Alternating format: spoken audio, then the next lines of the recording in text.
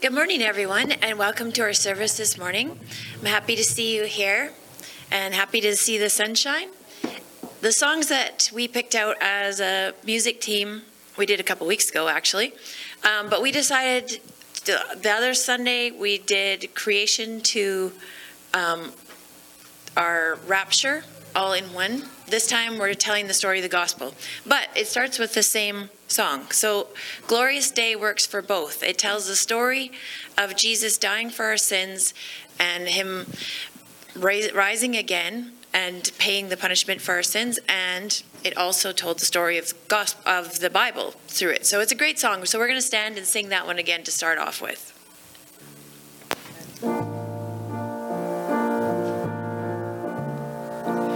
One day when heaven was filled with his praises, one day when sin was as black as could be, Jesus came forth to be born of a virgin, dwelt among men, my example is he.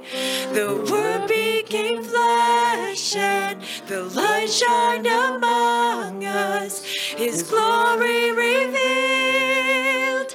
Living he loved me, dying he saved me, buried he carried my sins far away, rising he justified freely forever. One day he's coming, oh glorious day, oh glorious day.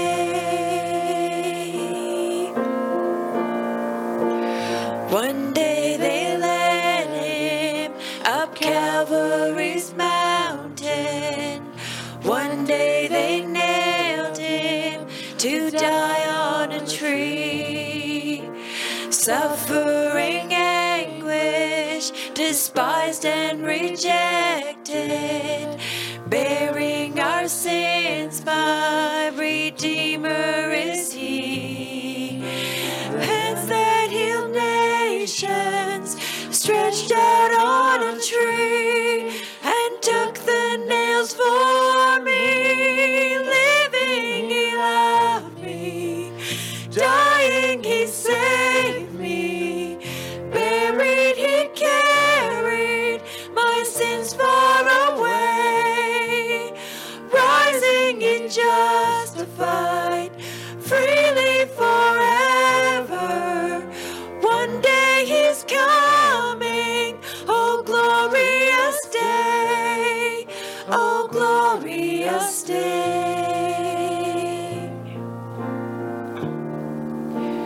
One day the grave could conceal him no longer.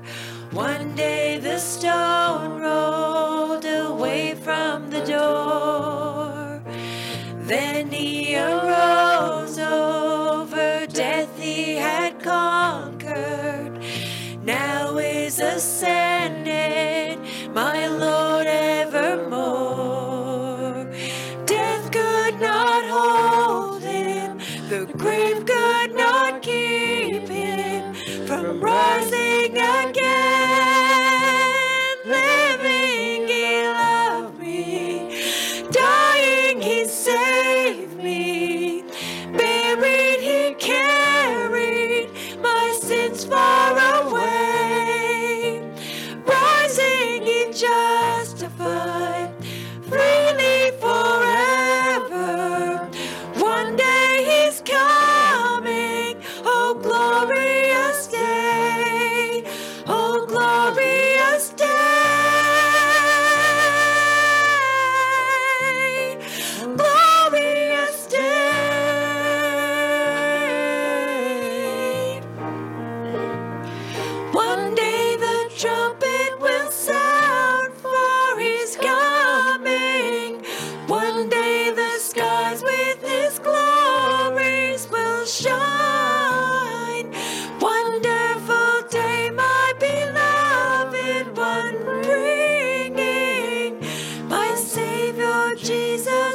mine.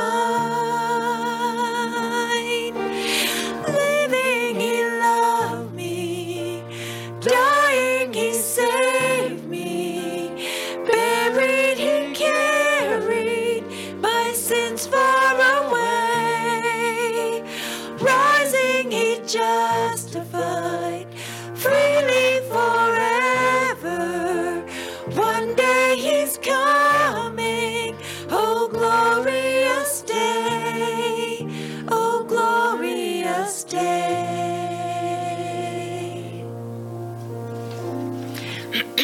Last week we got, the music team got a really nice text from one of the younger members of our congregation, just saying how meaningful that song was to her and that it brought tears to her eyes. And I just reviewed in my head the words to that chorus of that song. Living, he loved me. Dying, he saved me. Buried, he carried my sins far away. And what a powerful message that is.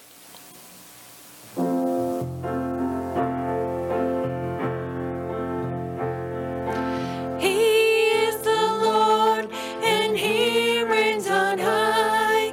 He is the Lord.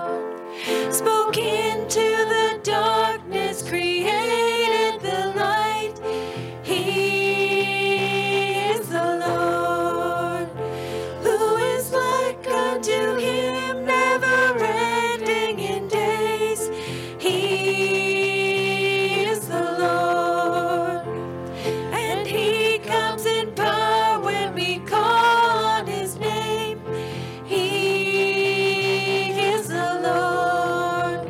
Show your power, oh Lord our God. Show your power, oh Lord our God, our God. Well, your gospel, oh Lord, is the hope for our nation. You are the Lord. It's the power of God for our salvation. You are the Lord. We ask not for riches, but look to the cross. You are the Lord. And for our inheritance gave us the lost. You are the Lord. Send your power, oh Lord our God. Send your power,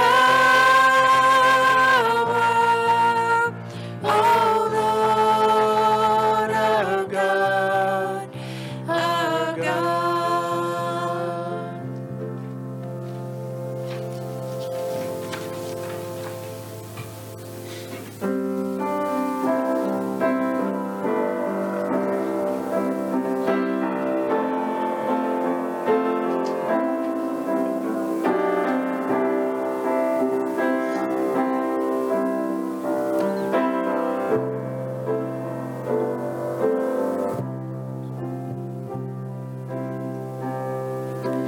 Let the weak say I am strong.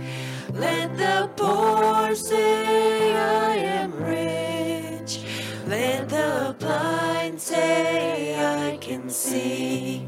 It's what the Lord has done in me. Let the weak say I am strong. Let the poor say I am rich. Let the blind say I can see. It's what the Lord has done in me. Hosanna, Hosanna to the Lamb that was slain. Hosanna, Hosanna, Jesus died and rose again. Hosanna.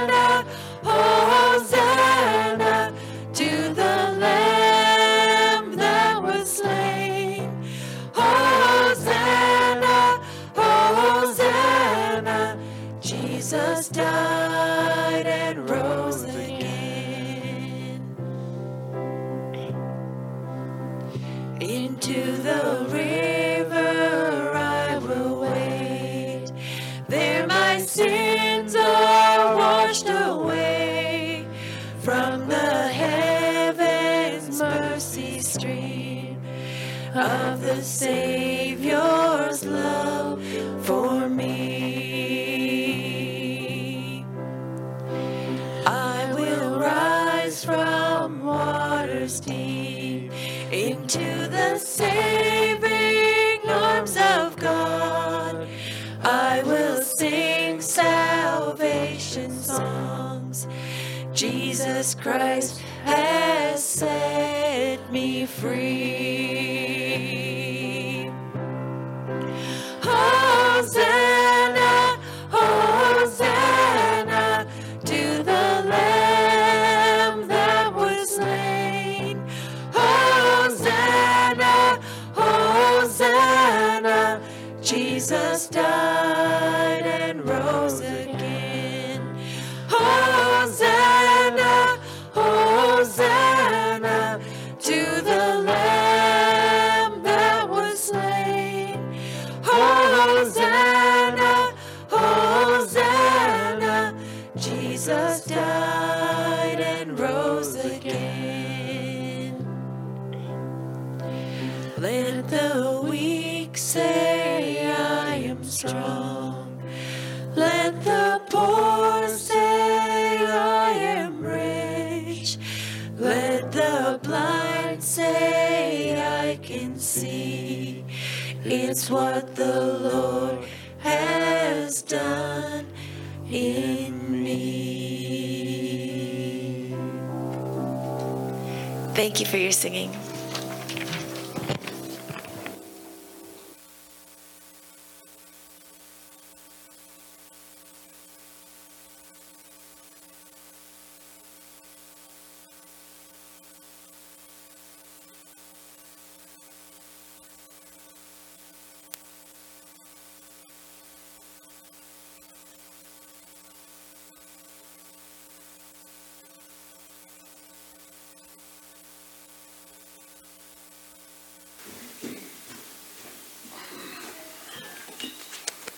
Good morning.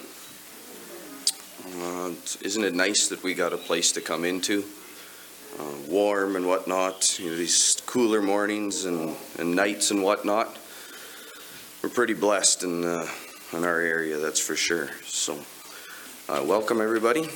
We'll do our call to worship, if it's there in the bulletin. Kings of the earth and all peoples, princes and all judges of the earth, both young men and virgins, old men and children, let them praise the name of the Lord, for his name alone is exalted. His glory is above earth and heaven. I'll just open with prayer, and then Keith will come up after me, so just bow with me. Dear Lord, we just give thanks that we have this building and that we're able to worship here together as a congregation. And just pray that Pastor Glenn and Gloria, you'll be with them this morning. And we pray for Tom as, the family member. He's got big shoes to fill as we listen. And we know that he'll say the right things and that we'll be able to hear him and your message through him. We just pray for the upcoming week for all of us in attendance and those that couldn't be here today. In your name we pray. Amen.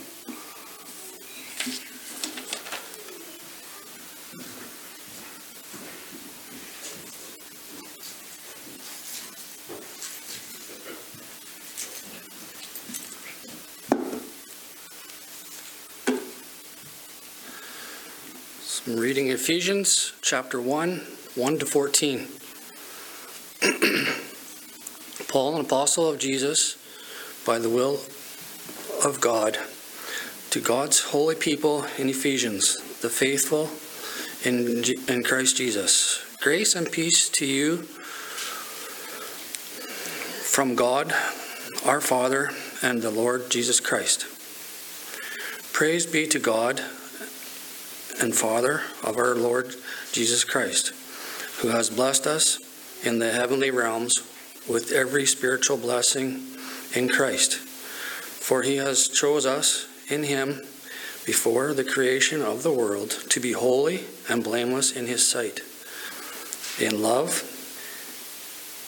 he precedes us for adoption to sonship through Jesus Christ, in accordance with his pleasure and will, to the praise of his glorious grace, which he has freely given us in the one he loves. In him we have redemption through his blood, through the forgiveness of sins, in accordance with the riches of God's grace that he lavished on us, with all wisdom and understanding. He made known to us the mystery of his will according to his good pleasure, which he proposed in Christ, to be put into effect when the times reach their fulfillment, to bring unity to all things in heaven and on earth under Christ. In him we were also chosen, having been predestined according to the plan of him who works out everything in conformity with the purpose of his will, in order that we, who were the first to put our hope in Christ, might be the praise of his glory. And you also were included in Christ when you heard the message of truth, the gospel of your salvation. When you believed, you were marked in him with a seal, the promised Holy Spirit,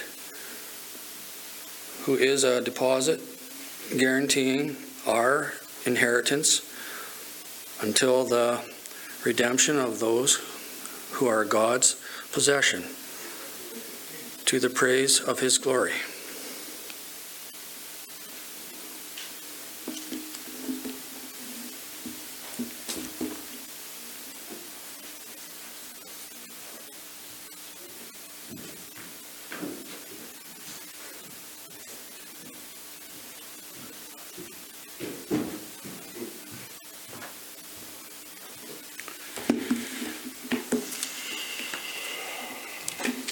Good morning. I just found out that I missed something this morning.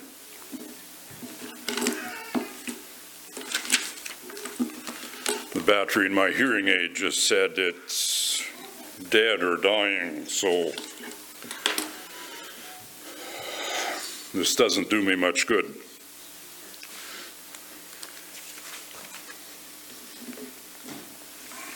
Privileged to be with you today. I called Glenn on, I better be careful what I say here, Brother Glenn, make sure that we get this right, on Thursday to see if he needed any information for what I was prepared for this morning. And he says, oh, that's all, I did that before I left, so you can call Chris, or I said, forget it, we'll go with the flow. We're going well. Question is for you this morning. Have you ever heard these words? Amazing grace, how sweet the sound that saved a wretch like me. I once was lost, but now am found, was blind, but now I see. Now I know that question preceding it was redundant. We hear that often. And you know it probably off by heart. There's 7 verses, and I won't read them all. The last verse, verse 7, says, when we've been there 10,000 years, bright shining as the sun, we have no less days to sing God's praise than when we first begun. I was thinking about that this morning. We think in earthly terms so much that even this hymn says, when we've been there 10,000 years. Once we get into eternity, time is irrelevant, and yet we're thinking in terms of years even when we anticipate eternity. John Newton, who was the author of that hymn, wrote it in 1773. He came sort of face to face with Jesus Christ on board ship during a horrendous North Atlantic storm on board a slave ship. When he got back to England, he stayed there, got married, he studied to become a pastor, and he preached until age 81. His life theme was the grace of God. We're all familiar with or know about financial bankruptcy. We know about moral bankruptcy. You know, a person who doesn't have any moral qualities, it seems, at all, or at least none of decent ones. We also need to think about spiritual bankruptcy. And the point here that I'm trying to underline is that we are all spiritually bankrupt. All are spiritually bankrupt. Bankrupt. It makes absolutely no difference how well we are doing spiritually or how accepted we are or approved we may be socially. The fact is, you and I are spiritually bankrupt. Except for Jesus, absolutely everyone who has ever lived has been spiritually bankrupt. You know the verses in Romans. Start in chapter 3, verse 10. There's none righteous, no, not one. Or chapter 3, verse 23. All have sinned and fallen short of the glory of God. Jumping to chapter 6, verse 23, the last part of the verse says, but the gift of God is eternal life. We, the spiritually bankrupt, owe a debt that we cannot repay. That's the definition of bankrupt. We can't pay what we owe. But Jesus. I have come to love those two words so much in the last years. It just changes everything. But Jesus. But Jesus offered to pay our debt. What we owe, we can't pay, but Jesus comes along and he says, I'll pay it for you. So we learn that salvation, redemption, debt forgiveness is offered by God, and it's a gift. It's entirely by grace, through faith, not of our own efforts, not by anything that we can do, in other words, works, so that no one can boast. Ephesians 2, verses 8 and 9. All we have to do is admit, or in other words, file bankruptcy. File spiritual bankruptcy and accept the grace of God. That God would do this is absolutely amazing. Paul starts his letter to the Ephesians, to the Ephesian church, by describing the believer's identity, and that's what we read in our scripture reading this morning. If you ever take the time to just sit and think through it, or to use a good spiritual term, meditate on it, it's mind-boggling. He chose us before the creation of the world. Chosen before the creation of the world. Chose us to be holy. Chose us to be blameless in his sight. In love, he chose, predestined us to be adopted as his sons through Jesus Christ. And what's more, it's according to his pleasure, according to his will. For what reason? To the praise of his glorious grace, which he freely gives us through the one he loves, which is Jesus. In him, in Jesus, we have redemption through his blood. We have the forgiveness of sins. And it's in accordance with, you could almost say it's proportional to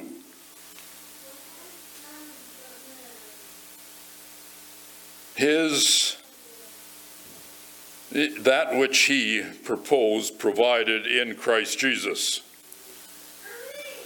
In accordance with the riches of God's grace, which he lavished, he doesn't give miserly. He doesn't give little tidbits here and there along the way, sort of to keep us on the hook, so we keep coming back for a little bit more. He lavished this on us in Christ Jesus.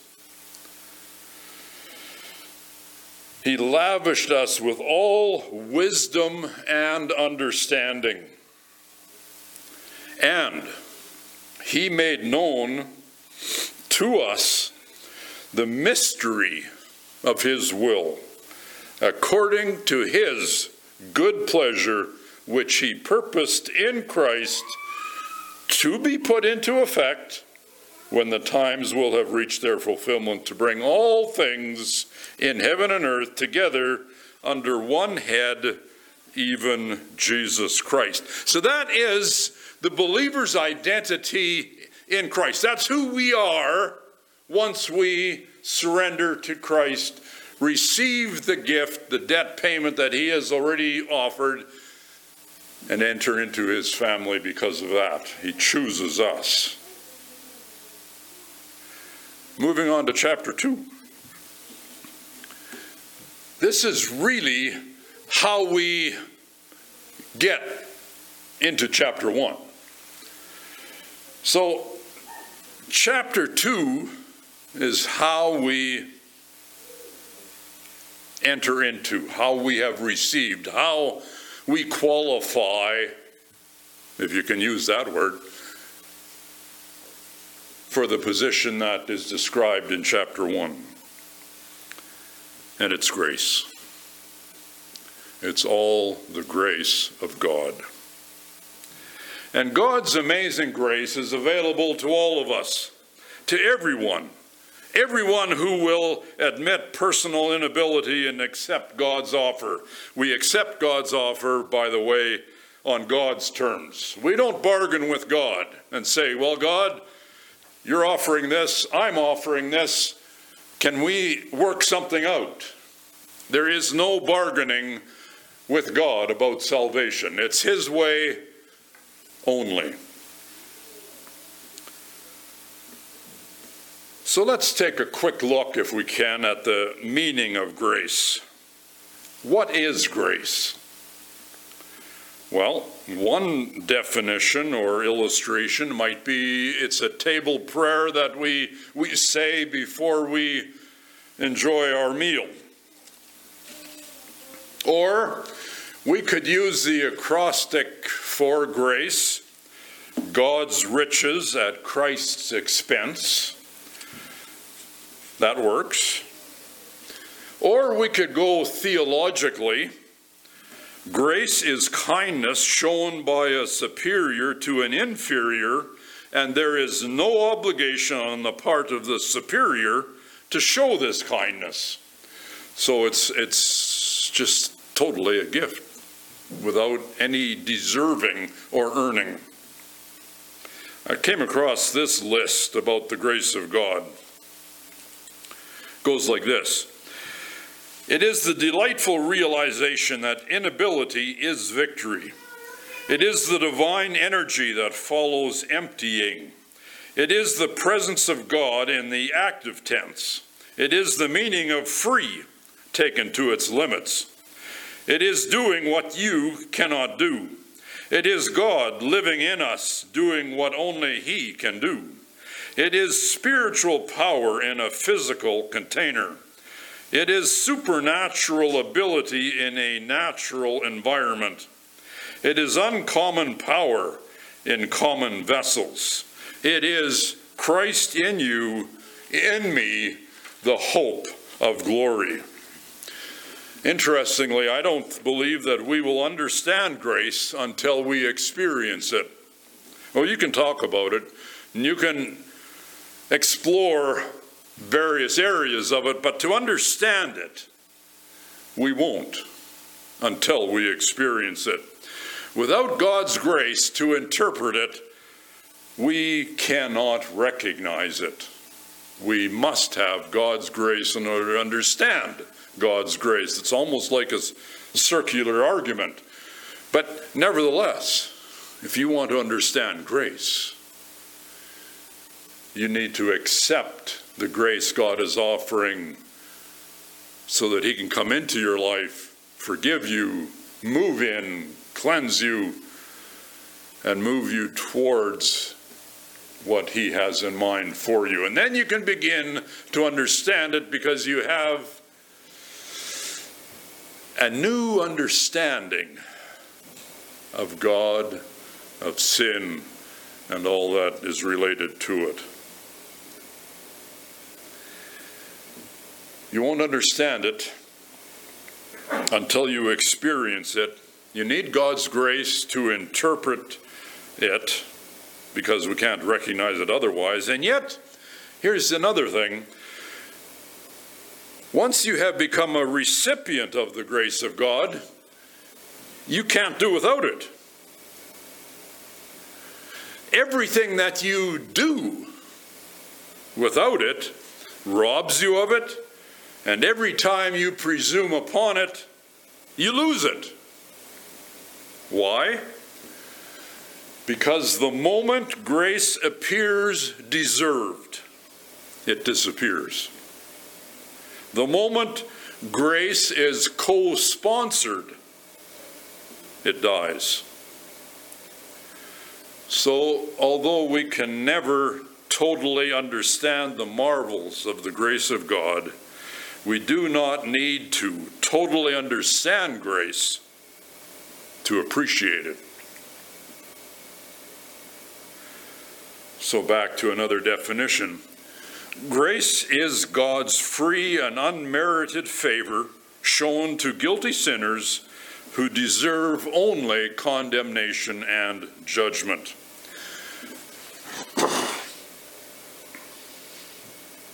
From the receiver's point of view, that's you and me. Grace is totally unearned. It is undeserved kindness or favor from another. God offers us his grace. Which means I've got to ask you a question. Have you received, accepted, experienced God's grace? Has that become a reality for you, between you and God?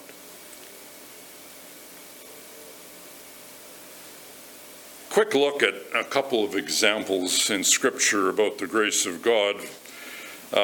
New Testament gives us several examples of Jesus extending grace. For example, the woman accused of adultery, and by the law, she could rightly be stoned to death for her sin. Jesus demonstrated grace to her. Then there's the account of Lazarus' death.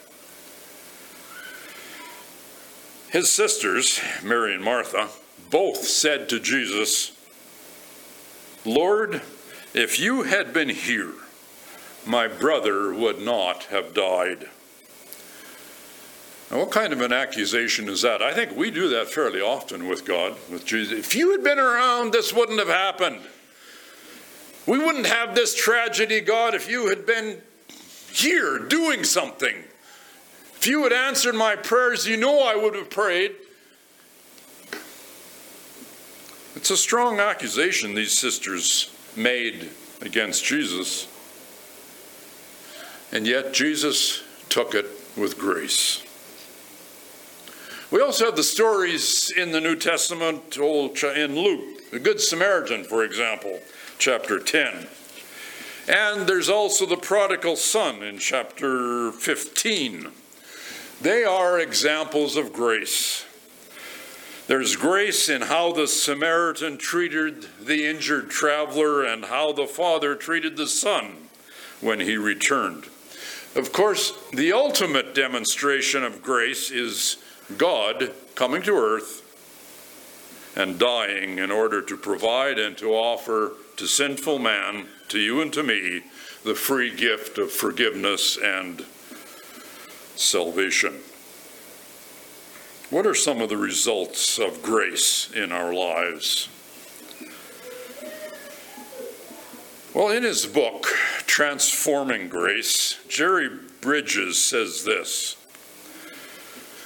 one of the best kept secrets among Christians today is Jesus paid it all.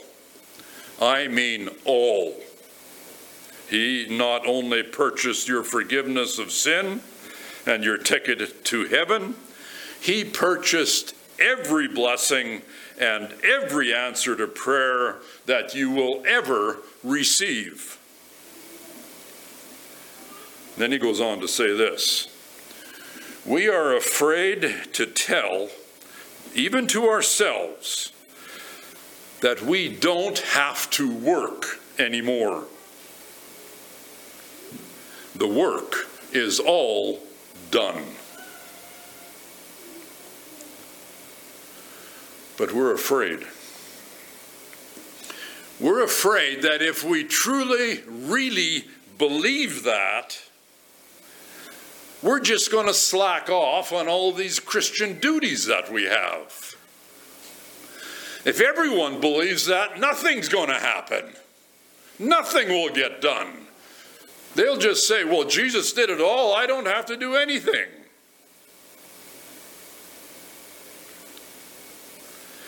But I think there is still a deeper core issue. And that is that we don't really believe that we are still bankrupt. You know, too often, we who are such good Christians praise God for salvation, and it's all by grace, and we didn't deserve it. But when it comes to living life, we live as if, man, I got to do something to show God that I deserve this salvation, that I deserve his acceptance, that I deserve everything that he's promised me, both now and into the future. We don't really believe that we are still bankrupt before God.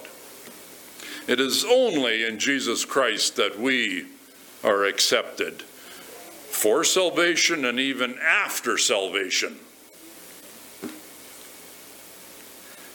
We have come into God's kingdom salvation by grace alone, solely on the merit of another person, Jesus. But we're now trying to pay our own way by our performance. And those of you familiar with your Bible, I would call that Galatianism. Saved by grace, but then keep your salvation by what you are doing.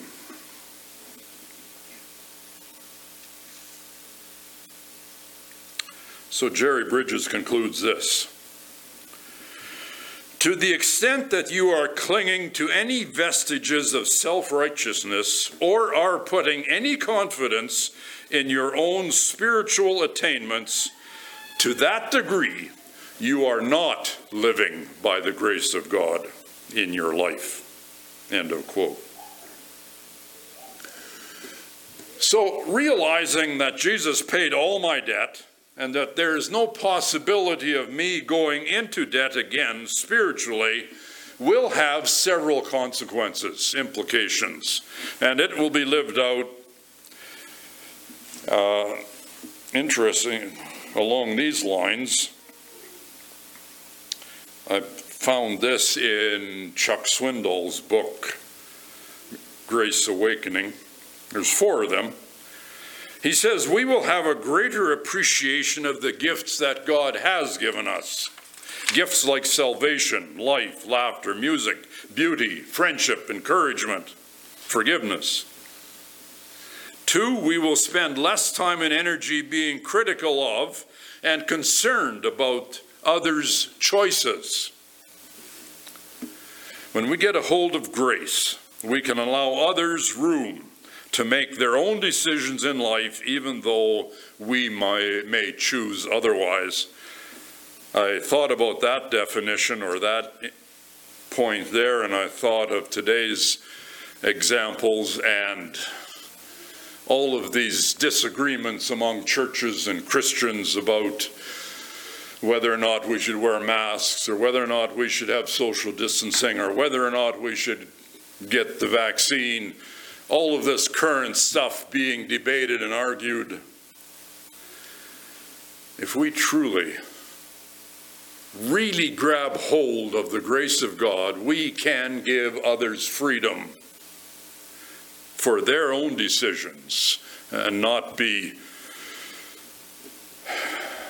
feel like we are being confirmed in our decisions when we convince others to do like we are doing. Third point he makes is that we will become more tolerant and less judgmental. As we get involved in pursuing grace, we will no longer be laying guilt trips on those with whom we disagree. And fourth, we will take a giant step toward maturity. I think all of us are prone to believe in grace for our salvation and in grace for our eternity in glory or glorification. But believing in and living by grace right now during this time when God is sanctifying us is quite a different matter. This is where it gets, boots to the pavement. This is where it gets worked out moment by moment, day by day, in our relationships, either at home or in church or in the community, at work or wherever else. And so, starting at verse 4, chapter 2 in Ephesians, But God, being rich in mercy because of his great love with which he loved us, even though we were dead in offenses, made us alive together with Christ. By grace you are saved. And, verse 6, he raised us up together with him and seated us together with him in the heavenly realms in Christ Jesus.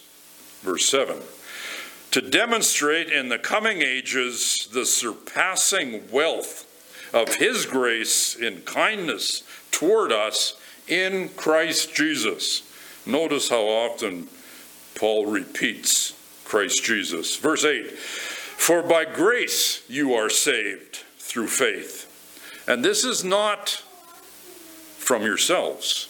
It is the gift of God.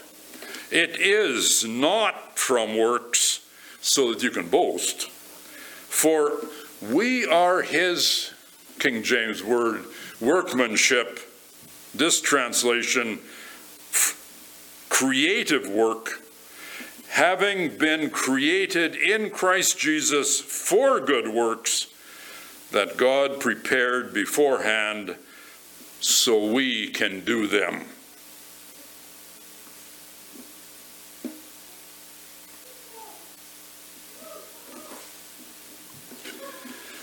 I've never preached from Ephesians from this particular angle, but I am working on it right now. And it's this. stems from verse 10. For we are his creative work, having been created in Christ Jesus for good works that God prepared beforehand so we can do them. I've never really seriously thought through the good works thing. Biblically, I guess I could say it might be not quite accurate. But it's this way. When we think of good works, we are thinking of the things that the positive things we can do more on behalf of others, or for the good of both ourselves and others, or the good for our church, or the good for our country or our province, or the good for the world. Something that is good and would impress God, or be at least positive and in line with what the Word of God says. Then it struck me, if Paul is saying this so early in the book of Ephesians, is it possible that the good works God is pointing at are listed through the rest of the book of Ephesians? So imagine, as you read through and think through the book of Ephesians, think good works. And I'll jump a chapter or two. We get to chapter 4 and chapter 5 and chapter 6. Chapter 5 really talks about relationships. Do you mean to tell me that our relationships could qualify as good works?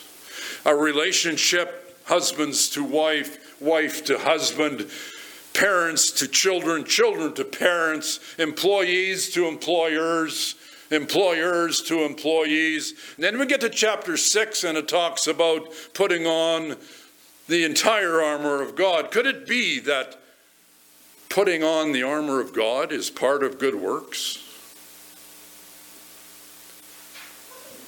Give it some thought. Think through the book of Ephesians from that angle. See what strikes you.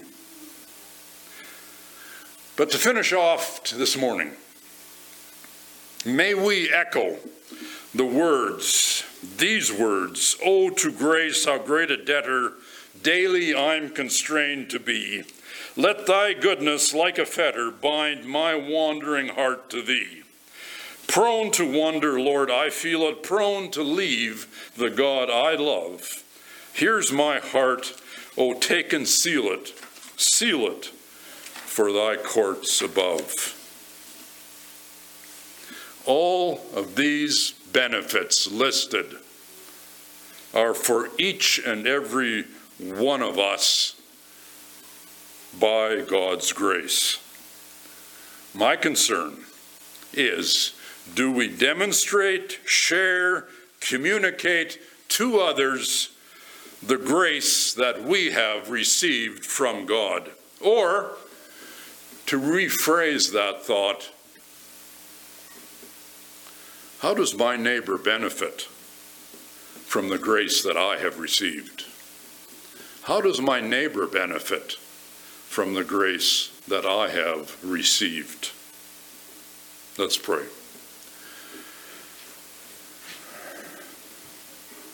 Lord, your grace is mind-boggling.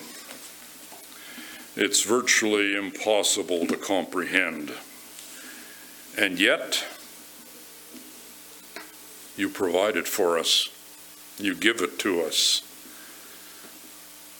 We can receive it when we do receive it when we receive you as our Savior and continue to surrender to you. Thank you. And Lord, may we be marveling at your grace right now, and may we go from here today, tomorrow, and the weeks that follow, immersed in your great grace for us. Thank you. Thank you. Amen.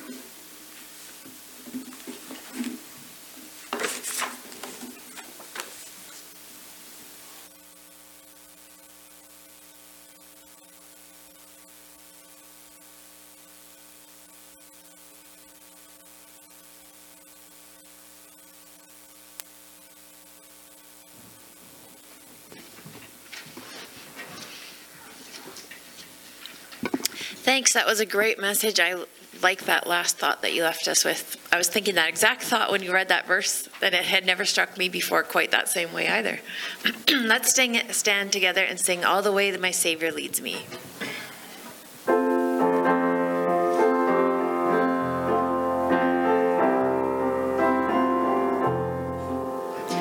All the way my Savior leads me, what have I to ask beside?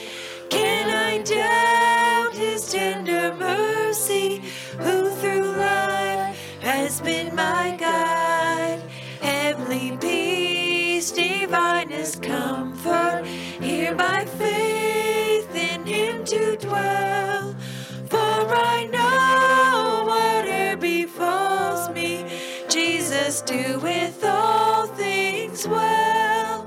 For I know whate'er befalls me, Jesus doeth all things well. All the way my Savior leads me, cheers each winding path I tread, gives me grace for every trial, feeds me with the living bread. Through my weary steps may falter, and my soul athirst may be, gushing from the rock before me, lo, a spring of joy I see. Gushing from the rock before me, lo, a spring of joy I see. All the way my Savior leads me, oh, the fullness of his love, perfect rest to me is promised in my Father's house above. When my spirit clothed immortal wings its flight to realms of day, this my song through endless ages, Jesus led me all the way. This my song through endless ages, Jesus led me all the way.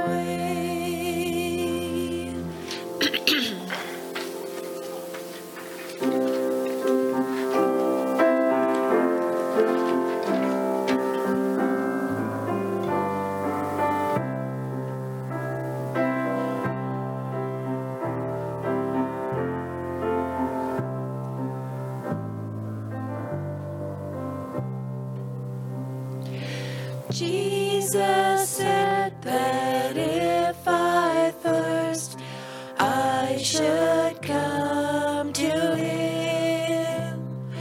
No one else can satisfy. I should come to him. Jesus said, if I am weak, I should come to him. No one else can be my strength. I should come to him. For the Lord is good and faithful. He will keep us day and night.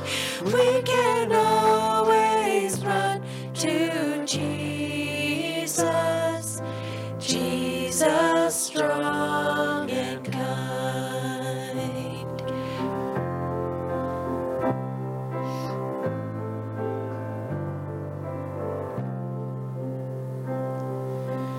Jesus said that if I fear, I should come to him.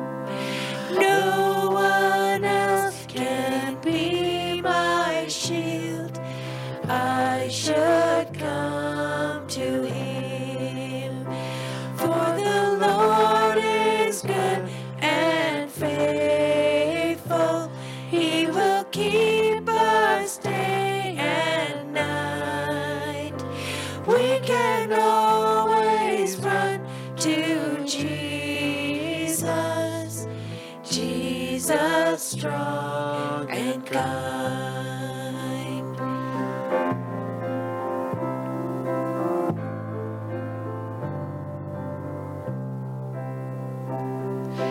Jesus said, if I am lost, he will come to me.